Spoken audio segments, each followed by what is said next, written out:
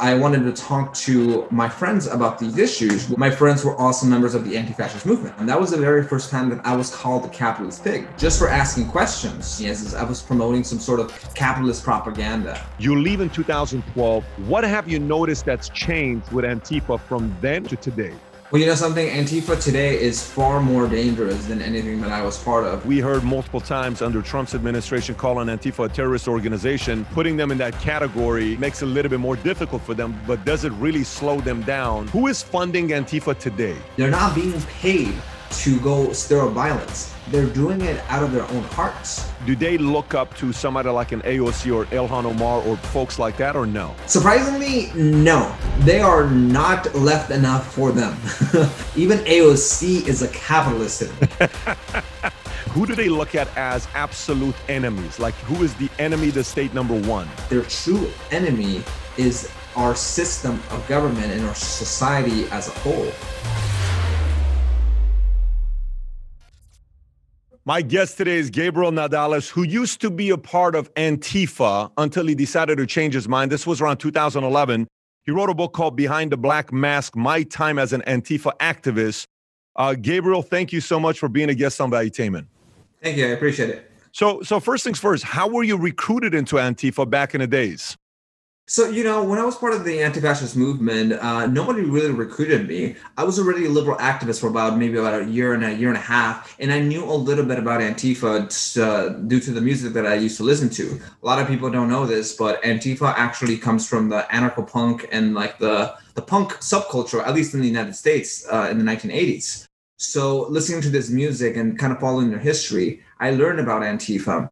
And in 2011, was the first time I put on the black mask, and it was to fight against the National Socialist movement. Now, the National Socialist movement is a neo-Nazi group, pretty spiteful people. But since I knew a little bit about Antifa, I decided to dress in all in black and just kind of show up and see what was going on. And what did you learn? Well, you know, once I was there, I linked up with a lot of different anarchists and members of Antifa at the time, and they're the ones who invited me over to more radical events. I mean, I attended several different anarchist book fairs in Southern California, in Los Angeles and Orange County. I went into this rabbit hole of anarchist subculture that I had only read about before. Now, I think the question is, you said you already were a liberal activist before going to Antifa. How did you become a liberal activist?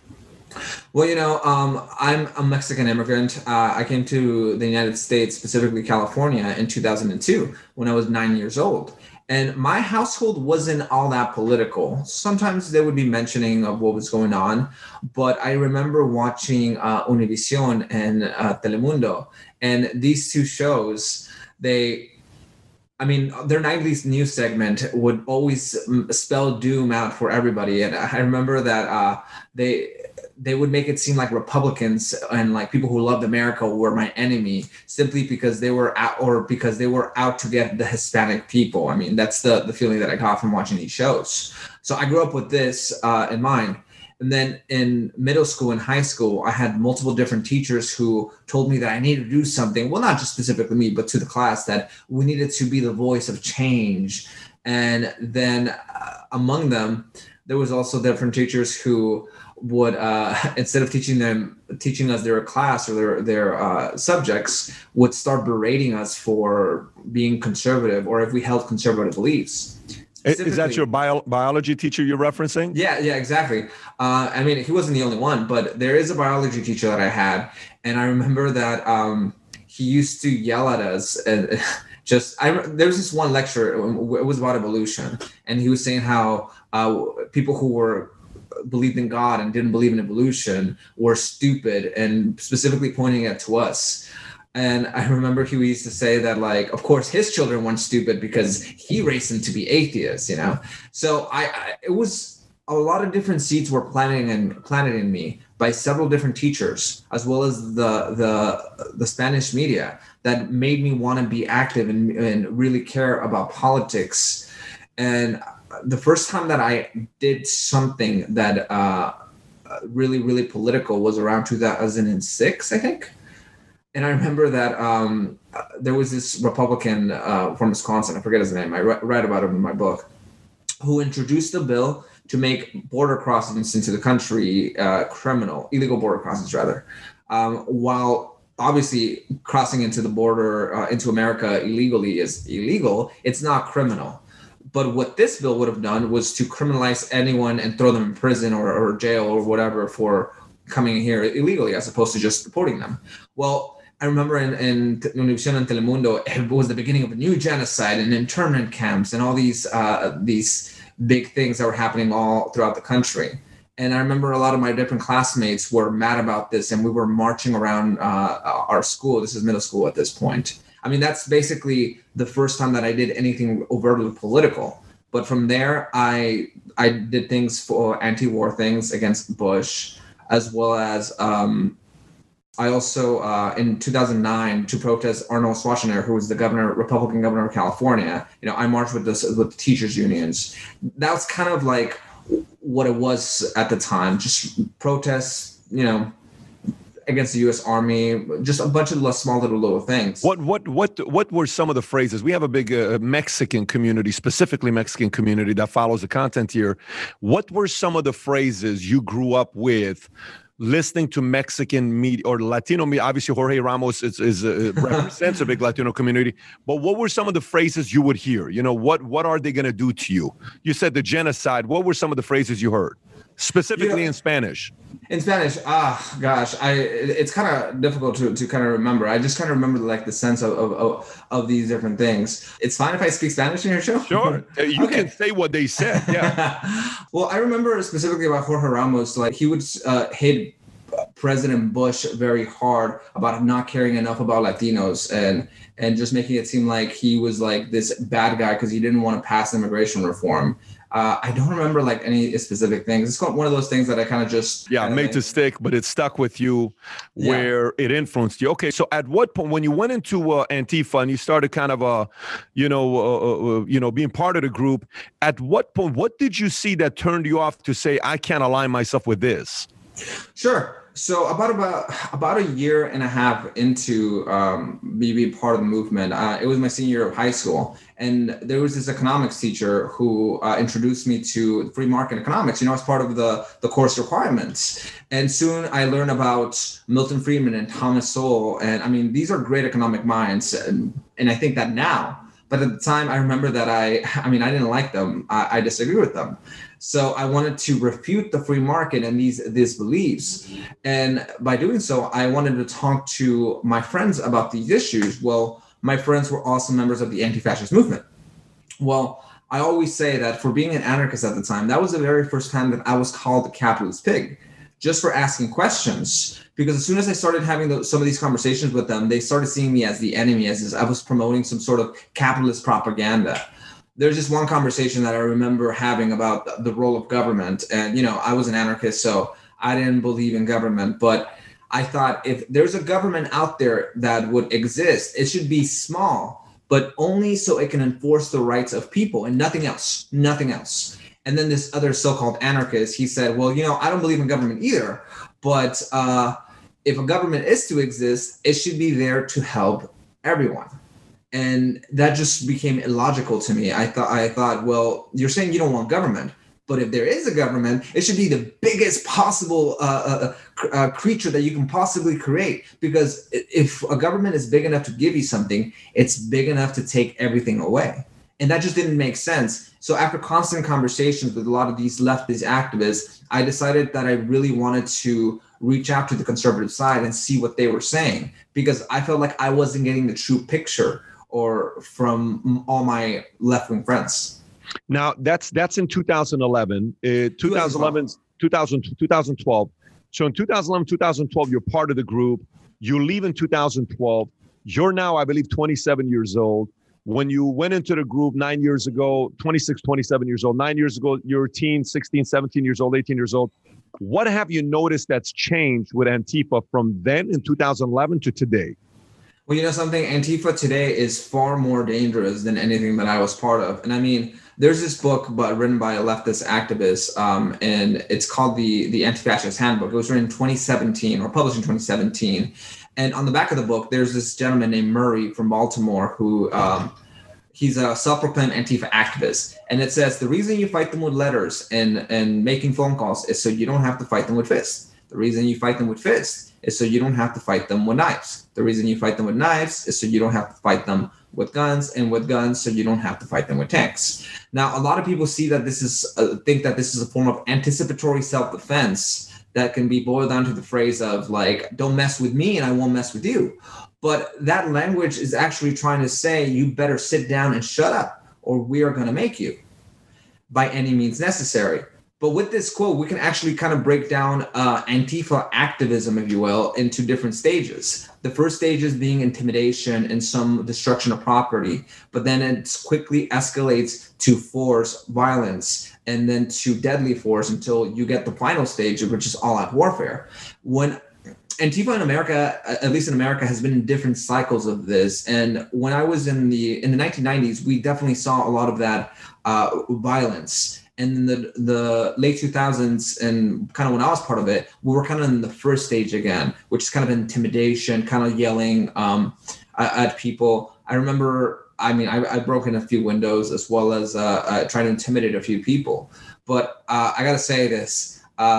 Yesterday, I was actually in Washington, D.C., and I decided to put on the black mask again and kind of infiltrate Antifa. And I saw very key differences between when I was part of the movement. First of all, they're open about. And by the way, when you're saying yesterday, you mean November 3rd election. November 3rd election day. Yeah, it's very important because when they see this, November 3rd is the day that everybody's going through the election. So go ahead. You were saying in DC. Sure. So on election night, I was actually in DC and I decided to put on the black mask and just kind of see what was going on. I wasn't really sure what I was going to find, but I knew that for a fact that Antifa was going to be organizing. First of all, it is far bigger than anything I remember seeing. The biggest things that I was a part of was the Occupy protest, and that came from people from all Southern California. And while those were incredibly bigger than yesterday, not everybody was part of Antifa. There was a lot of left-wing activists as well as some free market capitalists who were angry at the banks. So it wasn't just a left-wing movement, although it vastly was, but at the very least, it wasn't all Antifa. Well, yesterday, it was like close to 200 people dressed in the black bloc. And it's kind of funny because at first they were saying like, oh, like no violence, like, don't trash the city. We shouldn't have to do that. But it's interesting because as soon as we started marching, within minutes, all of a sudden that went out the window.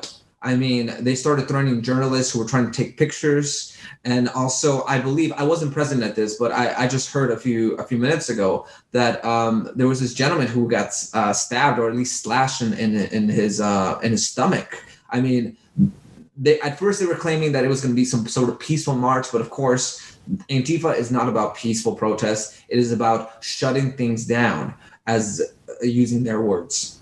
So you dressed up as an Antifa. Did they talk to you, and did anybody recognize you, or no one recognized you? No, thankfully not, because I don't want to be recognized in that rally, but I made sure to keep my my mask at all times. I actually found some pictures online for some of the news outlets, but anyways, you cannot recognize me. But I did talk to a few different people. I think one of the most notable things to point out though is that the media. I'm very disappointed in the media. They were basically taking marching orders from Antifa. I remember back in my day when I was part of the Occupy stuff, and as well as some of the anti-neo-Nazi rallies that I was a part of. The media was there. Obviously, we didn't want to take pictures of us because that would reveal our identities. But we would just kind of turn around and just kind of avoid like the photographers. Well, this time, this Antifa was trying to use umbrellas to block cameras and not only do that, but actually push some of the reporters. On top of that, the reason I'm disappointed in the media is because I know for a fact if we had done that back in the day, the media would have just kind of walked away and then tried to take a picture. But this time, a lot of the media was actually listening to them as if they were part of the movement as well. And unfortunately, I think that speaks volumes to a lot of journalists nowadays. What do you mean by that? Unpack them when you're saying listening to them as if they're part of the movement. What do you mean listening to them? Yeah, so for example, there was this guy's like, don't take pictures, like that can only endanger us. And this journalist apologized, like, I'm sorry, like I didn't think of that. It's like, well, your point is to just report the facts and Got just it. take pictures of what's going on, not try to conceal the identities of these people who are a part of this movement that are trying to What stir up violence. organization was that person part of? That journalist? I don't know. I just know that he had a Gotcha. press thing here.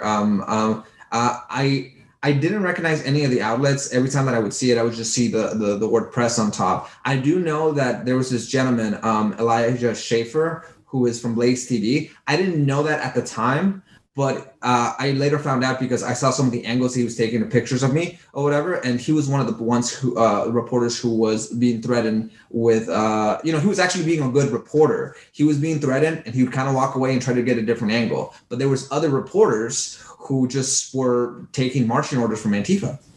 Yeah, I saw some of the videos, both in DC and LA, specifically last night with Antifa, and it wasn't looking good in both areas. It seems like they're both, creating more momentum. Obviously, it depends on who gets elected, and a lot's on the line right now. Everybody's trying to find out what happens next. But, question I got for you, now, obviously, you've heard this many, many times before with who funds Antifa. And that answer to that question could change within time because Antifa is a different organization today than 2011. Who is funding Antifa today? So I get this question a lot. And a lot of people want me to say that it's George Soros that's funding Antifa, it's kind of funny because then if you kind of like Google my name around in some of the Antifa Twitter circles, they'll kind of mock it, saying like, "Oh, I work for George Soros. He's not on the pay stub," kind of mocking me a little bit. Well, I can tell you that George Soros did not fund me when I was part of the movement, and there was really nobody who was funding me. And we were all kind of self-funded. We would do quote unquote like little fundraiser gigs or shows, music shows to fundraise for supplies, as well as a lot of us had jobs. And I think that reveals a danger because it reveals that there's people out there who genuinely hate America. They're not being paid to go stir up violence. They're doing it out of their own hearts. That being said, I mean, Antifa is much bigger than anything that I was a part of. I mean, some of the collectives are small that I was a part of are incredibly tiny when you look at everything that's going on around the country. And I'm very curious to know who is funding the Torch Anti-Fascist Network. This was actually created in 2013, so it was about a year after I left. And it was founded by 9 different Antifa chapters: Portland Antifa, what are they called? The Philly Antifa, the Rocky Mountain Antifa, and there's a few others I can't remember. There was 9 original founding chapters. Now, this is an actual traditional organization. They actually have an annual conference that's a 2-day conference. And the first day, the delegates of these 9 chapters, 10 now since Sacramento Antifa joined the fold, and they send delegates to the first day. And then the second day, they have a little bit of more wide open to the public, not really to the public, but more of the wider Antifa chapters abroad. Now, that takes a lot of money. I'm not sure who's funding that, but it'd be great if we can get to the bottom of that. How do you find that out? I mean, can't somebody like yourself who's been a part of that to be able to infiltrate and find out who's funding that? No, so it's actually really difficult because if I was still part of the movement and still part of like the Los Angeles like Anti-Fascist Network, I know for a fact that I would have never made it to the first day. So I may have gotten to accepted the second day, but they definitely keep it nice and it's a very close secret. So what does it take to get in there? What does it take to be one of them? So a lot of people, I'll tell you specifically what I did yesterday, which is actually similar to. I basically did what I did several years ago yesterday. I basically showed up and I got them to say yes to me to something. I pretended that my hat or whatever, my beanie was messed up, and I tapped someone and I told them, "Hey, cover me. Like I need to fix myself." And then you had 3 people who were like covering me or whatever, and that gave me an excuse to talk to them and actually say like, "Hey, so like what's going on? Like what's the plan? What are we doing here?" And back in the day, if I really wanted to be into the movement, I would have tried to get involved or in contact with some of the key leaders and key activists, as I did back in 2011. But this time, obviously, I just wanted to gain their trust, so they didn't see me as an outsider who was just kind of there by himself. I didn't get any of their phone numbers, but I'm sure that I could have gotten connected with some of the key organizers or more of the serious organizers if I had asked. Yeah, I'd be curious to know who the leaders behind it, the people that have the influence, because through that you could find out who's really funding it. But in every you can ask somebody who's got a certain religion, political beliefs. You ask them who their hero is, you can learn a lot about them. Who is the hero or heroes of the Antifa community? So it varies. I remember when I was a part of the movement, there was people who liked Che Guevara and who thought that he was like the epitome of anti-fascism, revolutionary tactics. There's people who also who liked what is his name? El Chapo. Zapatistas. There we go. Zapatistas, and they really enjoyed them. I can tell you that no one's looking up to the true anti-fascists of General Eisenhower or people like that. They're always looking for the people who are revolutionaries and fighting the capitalist system. How about modern day people that are alive? Modern day people that are alive. I mean, I can't really give any specific examples. I know that back in 2014, some of the chapters, or some of the more radical left, they were looking specifically to this woman who fled to Cuba after killing a police officer. And she's actually, I think it might have been in Northern California. I can't remember. In 2014, they were trying to name a building after her at maybe UC Berkeley. And I can't remember. I know it was in Northern California. And I mean, she's wanted by the FBI. She's one of the most wanted people, and she's living in Cuba. And the radical left is worshiping her because she killed a police officer. And I mean, this is the kind of people that really they look up to, people who are true, quote unquote, true revolutionaries who are willing to take that step and kill innocent people or innocent police officers. Is that Assata Shakur? I think that might be it. So those are some of the names they look at as heroes. And who do they look at as absolute enemies? Like, who is the enemy, the state number one? Anybody who is opposed to them is suddenly the enemy. But back in my day, they actually really despised Obama, and they thought that Obama wasn't liberal or leftist enough to do it. Because a lot of people have this misconception that Antifa is against President Trump or just against Republicans, because this tends to be more on the left side of politics. But what people really need to understand Antifa is that their true enemy is our system of government and our society as a whole, because they despise they despise capitalism.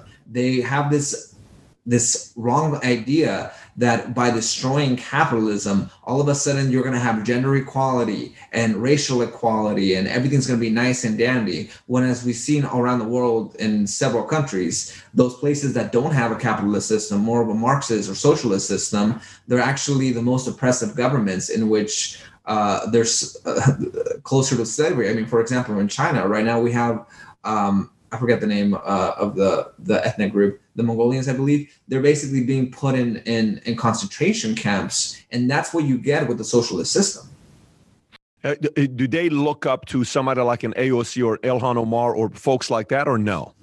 Surprisingly, no. They are not left enough for them because it's kind of funny. And this is, as a conservative activist, I've gotten an opportunity to travel to a lot of different college campuses, specifically at UC Berkeley. Wow. Right outside their college campus, there's this bookstore called Revolution Books. And I remember seeing a flyer from one of their events saying how AOC's Green New Deal was just a new capitalist plan to secure power. And they were criticizing her for being a capitalist. This is how far some of these Antifa and radical leftists are. Even AOC is a capitalist to them. So what is their ultimate vision? What are they trying to accomplish? Obviously, their stated mission is to destroy fascism. But by destroying fascism, they really just mean, and I can't stress this enough, I feel sometimes like I'm just repeating myself, but when they say fascism, they mean American society and also just the capitalist system. As a matter of fact, in my book, I quote this Antifa chapter on Twitter that they say the fight against fascism will only be won when the capitalist system is smashed. And I mean, that's truly what they want. They have this wrongful idea that capitalism and fascism are the same system when they're completely opposites. Yeah, I watched this documentary that was just released a couple of days ago by RT Documentary. I don't know if you've seen it or not. No. The title says Antifa, BLM, Boogaloo Boys, Why Armed Protesters Are Preparing for Civil War in America. This is 2 days ago. And he's interviewing somebody who is with Antifa and BLM, and he says, what's your real outcome? He says, we want to make America great again, like how it was pre-Christopher Columbus. We got to get rid of everybody to start it the way we want to create it. Is that how far out they are with their vision? It doesn't surprise me. I haven't watched the documentary, but that doesn't surprise me at all, because they have this preconceived notion that all of a sudden that Columbus brought war to the Americas, as if the native tribes weren't fighting with one another, then they had different alliances. I can tell you this much. The Aztecs, I'm a descendant of the Aztecs, and everybody hated the Aztecs. They were terrorizing people. They were cannibals. They were fighting wars against everybody else. And I mean, they have this preconceived, this mistaken belief that capitalism is the root of all evil, that it is fascism, when you really have to look at human culture, or rather the way humans interact with one another. Unfortunately, the humans kind of suck. Oftentimes there's war, but it's not the system itself. As a matter of fact, if you look throughout history, capitalist systems are the ones who are going to war the least, because war is so expensive. That's a good point. Now, how do you deal with radicals like this? You know, when you're dealing with radicals like this, can you reason with them? Can you put them in a room and say, guys, let's try to figure out a solution here? Where are you at? Is there any way to reason with folks from BLM and Antifa? You know something, in my book, Behind the Black Mask, I make the argument that we should be talking to people, like, because these people, I think that they're mistaken. I don't think they're too far gone. That being said, it's really hard to reason with someone who wants to do you harm. And I understand that. So my basic argument is, if there's Antifa activists, quote unquote activists out there who terrorize people, they need to be thrown in prison. Like, you just like any other criminal would be. That being said, in order for us to change the minds of these people, is not necessarily to go after them, but kind of attack against institutions who are promoting this type of ideologies. I've been a conservative activist for 8 years, and I can tell you that so many college campuses out there provide ideological cover for Antifa. There's professors who I like to call Antifa light that promote a dangerous us versus them mentality. And they start indoctrinating their students into hating conservatives, into hating Republicans. How? So a lot of times there'll be like professors who will stand in front of the classroom and they'll say, oh, voting for Trump is an act of genocide. Or what is another one? There's another professor in the University of Wisconsin, Milwaukee, not in Whitewater, the University of Wisconsin, Whitewater, who is a former Antifa activist. He wrote another book on Antifa, and he calls Antifa a form of self-defense. And they continually lie to their students that Antifa is somehow some sort of group or movement that should be praised, when in fact they're the ones starting a chaos and destruction all throughout the country. I mean, these are not just incidents here and there. Time and time again, I read stories where professors are continually indoctrinating their students. And in my book, I label a lot of, or I list a lot of different examples of this. I mean, in Colorado State University, the Colorado State University, there's a professor who said that it's time we stop taking the high road, and I'm ready to punch my political opponents in the neck, being conservatives. There's a lot of these professors. So in order for us to really change the culture, we should really be going after taking back the college campus by really through doing activism and showing liberal students that there is an alternative, a peaceful alternative to the radical leftist violence. So this is election time. Obviously, last night, November 3rd, results didn't come out, and they're both going to sue, and they're going to be in court for some time. Whether it's going to be this Friday, next Friday, a month, 60 days, no one knows what's going to happen. Doesn't look like it's going to be a very peaceful transition or no transition. It's just going to be issues trying to recount everybody. Whatever state Trump loses, he's going to want to recount, and whatever states they lose, they're going to want to recount. Which one do you think has the potential of creating havoc with riots and protesting if Trump wins or if Biden wins, and why? I think whoever wins, we're going to see violence. And I'll give you my two scenarios. Say, for example, right now, President Trump gets the election. All of a sudden, all these radical leftists are going to say that the election is illegitimate, and they're going to start plotting to try to take down the president, just like we saw in 2016, where they were trying to disrupt his inauguration by trying to use locks and chains to lock the DC metro. I mean, that's an act of terrorism, and they were trying to do that. Luckily, the FBI got involved, and they stopped that. But we're gonna see that very soon. But at the very least, President Trump will actually take action against Antifa. So eventually we're going to see this kind of die down a little bit, because a lot of them are going to go to jail, and rightfully. Unfortunately, Joe Biden will not take the same route. I mean, he's the person who called Antifa just an idea.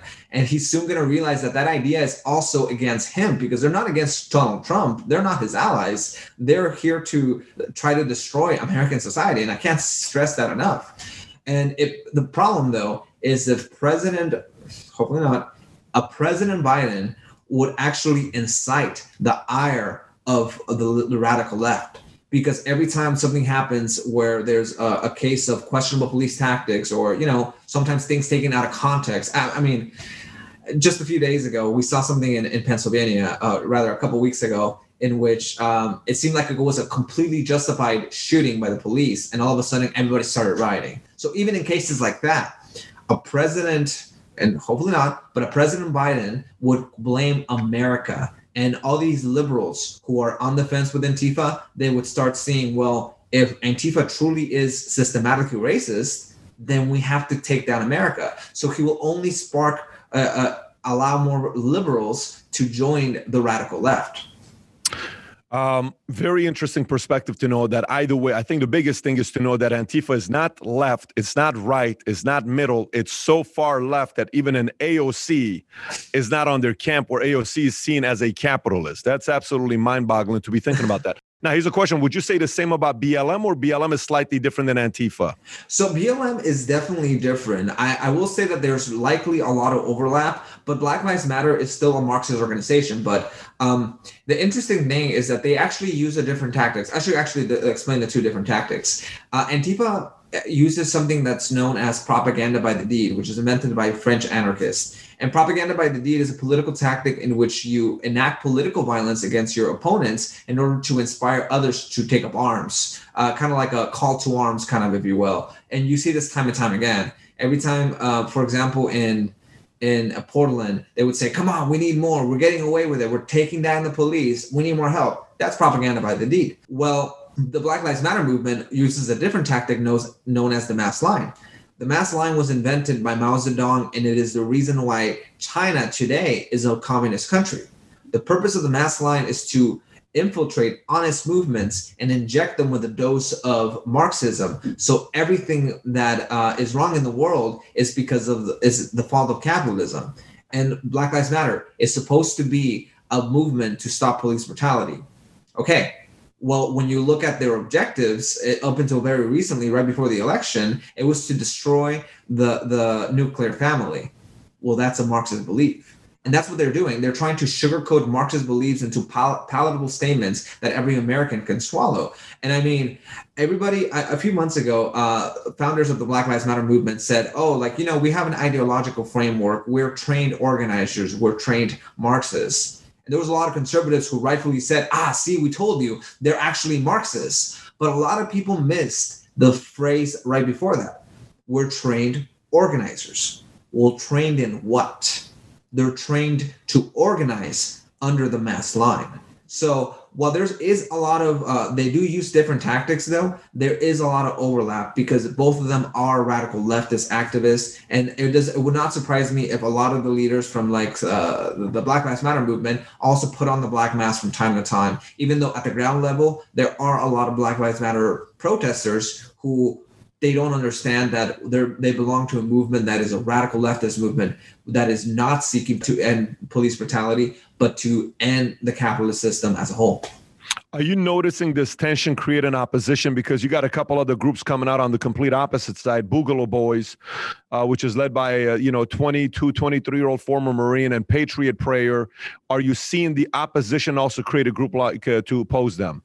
Yeah, and I actually argue that it's actually pretty dangerous because every time that I hear some of the things that the chants that they say, oh, it's time to take back our streets from Antifa, and it's one thing that Antifa is actually creating chaos, but at the same time, I think it's dangerous for private groups to try to meet Antifa on the streets. Because what happens when, say, I don't know, the Boogaloo Boys show up and they beat up Antifa? Antifa doesn't go away. They go back home and then they recruit more people. And what happens when Antifa comes back even stronger and they beat up the Boogaloo Boys? Well, all of a sudden, that's a call to action for them. And then you just have a cycle of violence in which both groups feed on one another. And ultimately, we have to put pressure on our governmental institutions of the police and elected officials to crack down on Antifa, because private action against Antifa will only make things worse. Yeah, it's going to be interesting to see what happens here and what can be done to calm the situation down. Obviously, we heard multiple times under Trump's administration calling Antifa a terrorist organization, which putting them in that category causes havoc for them and makes it a little bit more difficult for them. But does it really slow them down? I'm not quite sure. So long term, what do you foresee taking place to slow down organizations such as BLM and Antifa? Are they here to stay long term no matter what? Well, interestingly enough, other countries do categorize Antifa as a domestic terrorist group. For example, Germany, they actually come out with a full manual on Antifa.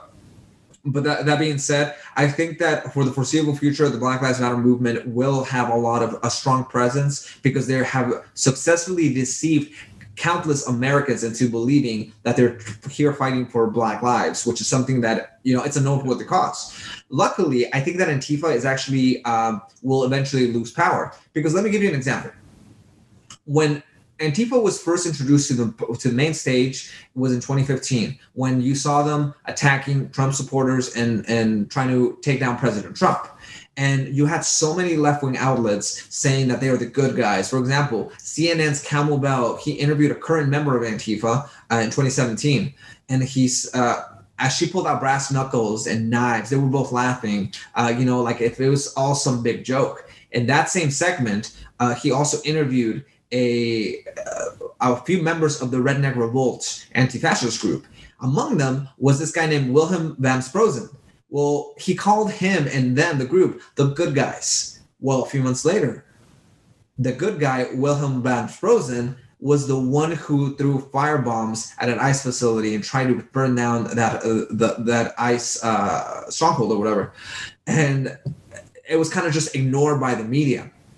But it's kind of interesting because you had so many journalists saying that they were the good guys, but as soon as the American people saw what Antifa was capable of, which is the destruction of countless American cities, all of a sudden the narrative changed. And that's when you had politicians no longer claim that Antifa was the good guys, but they said that it didn't even exist. Representative Jerry Nadler said, oh, it's just imaginary. And of course, Vice President Joe Biden said that it was just an idea. And the reason the narrative changed is because that was hurting the Democratic Party, and it was hurting Joe Biden, because they didn't want to acknowledge the fact that just a couple of years before, the entire Democratic Party, with some notable exceptions, was backing Antifa because they believed that they were allies. The deeper you go into this, the deeper you can, there's more to learn about it. I'm just hoping they make a lot of progress to slow this down. And the part you said about about the two different groups that could potentially go against them, the Boogaloo Boys or the Patriot Prayer, and how much more tension that can create for them to go back and recruit more folks. That's a very good point. We'll see what's going to take place. Gabriel, thank you so much for being a guest on Valuetainment. If you want to order Gabriel's book, Behind the Black Mask, we're going to put the link below for you to order it. Again, Gabriel, thanks for your time. I appreciate it very much. Different perspective when you see it from somebody that used to be part of the group, and to see how much it's come along from 2011, 2012 to today, and what the vision is, who they get along with, their heroes. I want to hear your thoughts. Comment below. And if you watched this interview and you enjoyed it, You may like my interview I had with Professor Richard Wolff, probably the top socialist in America with a lot of credibility. We had a very good banter to get. If you've never watched that, click over here to watch it. And if you've not subscribed to the channel, please do so. Thanks for watching, everybody. Take care. Bye-bye.